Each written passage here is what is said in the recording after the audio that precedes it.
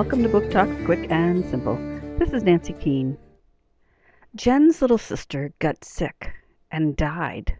When all was said and done, her parents lost their marriage, too. Everything was broken in Jen's life for a while.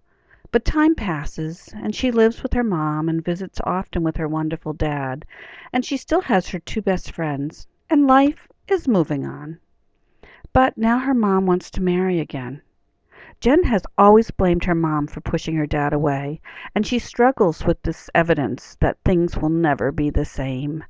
And with her dad's help, she's coming to terms with it. Her soon-to-be stepfather is a nice man, but he just better not try to be her father.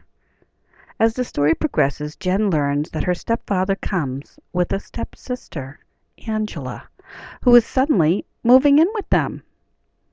Jen watches as Angela warms right up to Jen's mother and is way too enthusiastic about helping plan the upcoming wedding and seems in so many ways to be the perfect girl that Jen's mom had always wanted. Then Angela moves in on Jen's best friends. Things come to a head and it becomes apparent that Angela has a lot of issues herself and is far, far from perfect.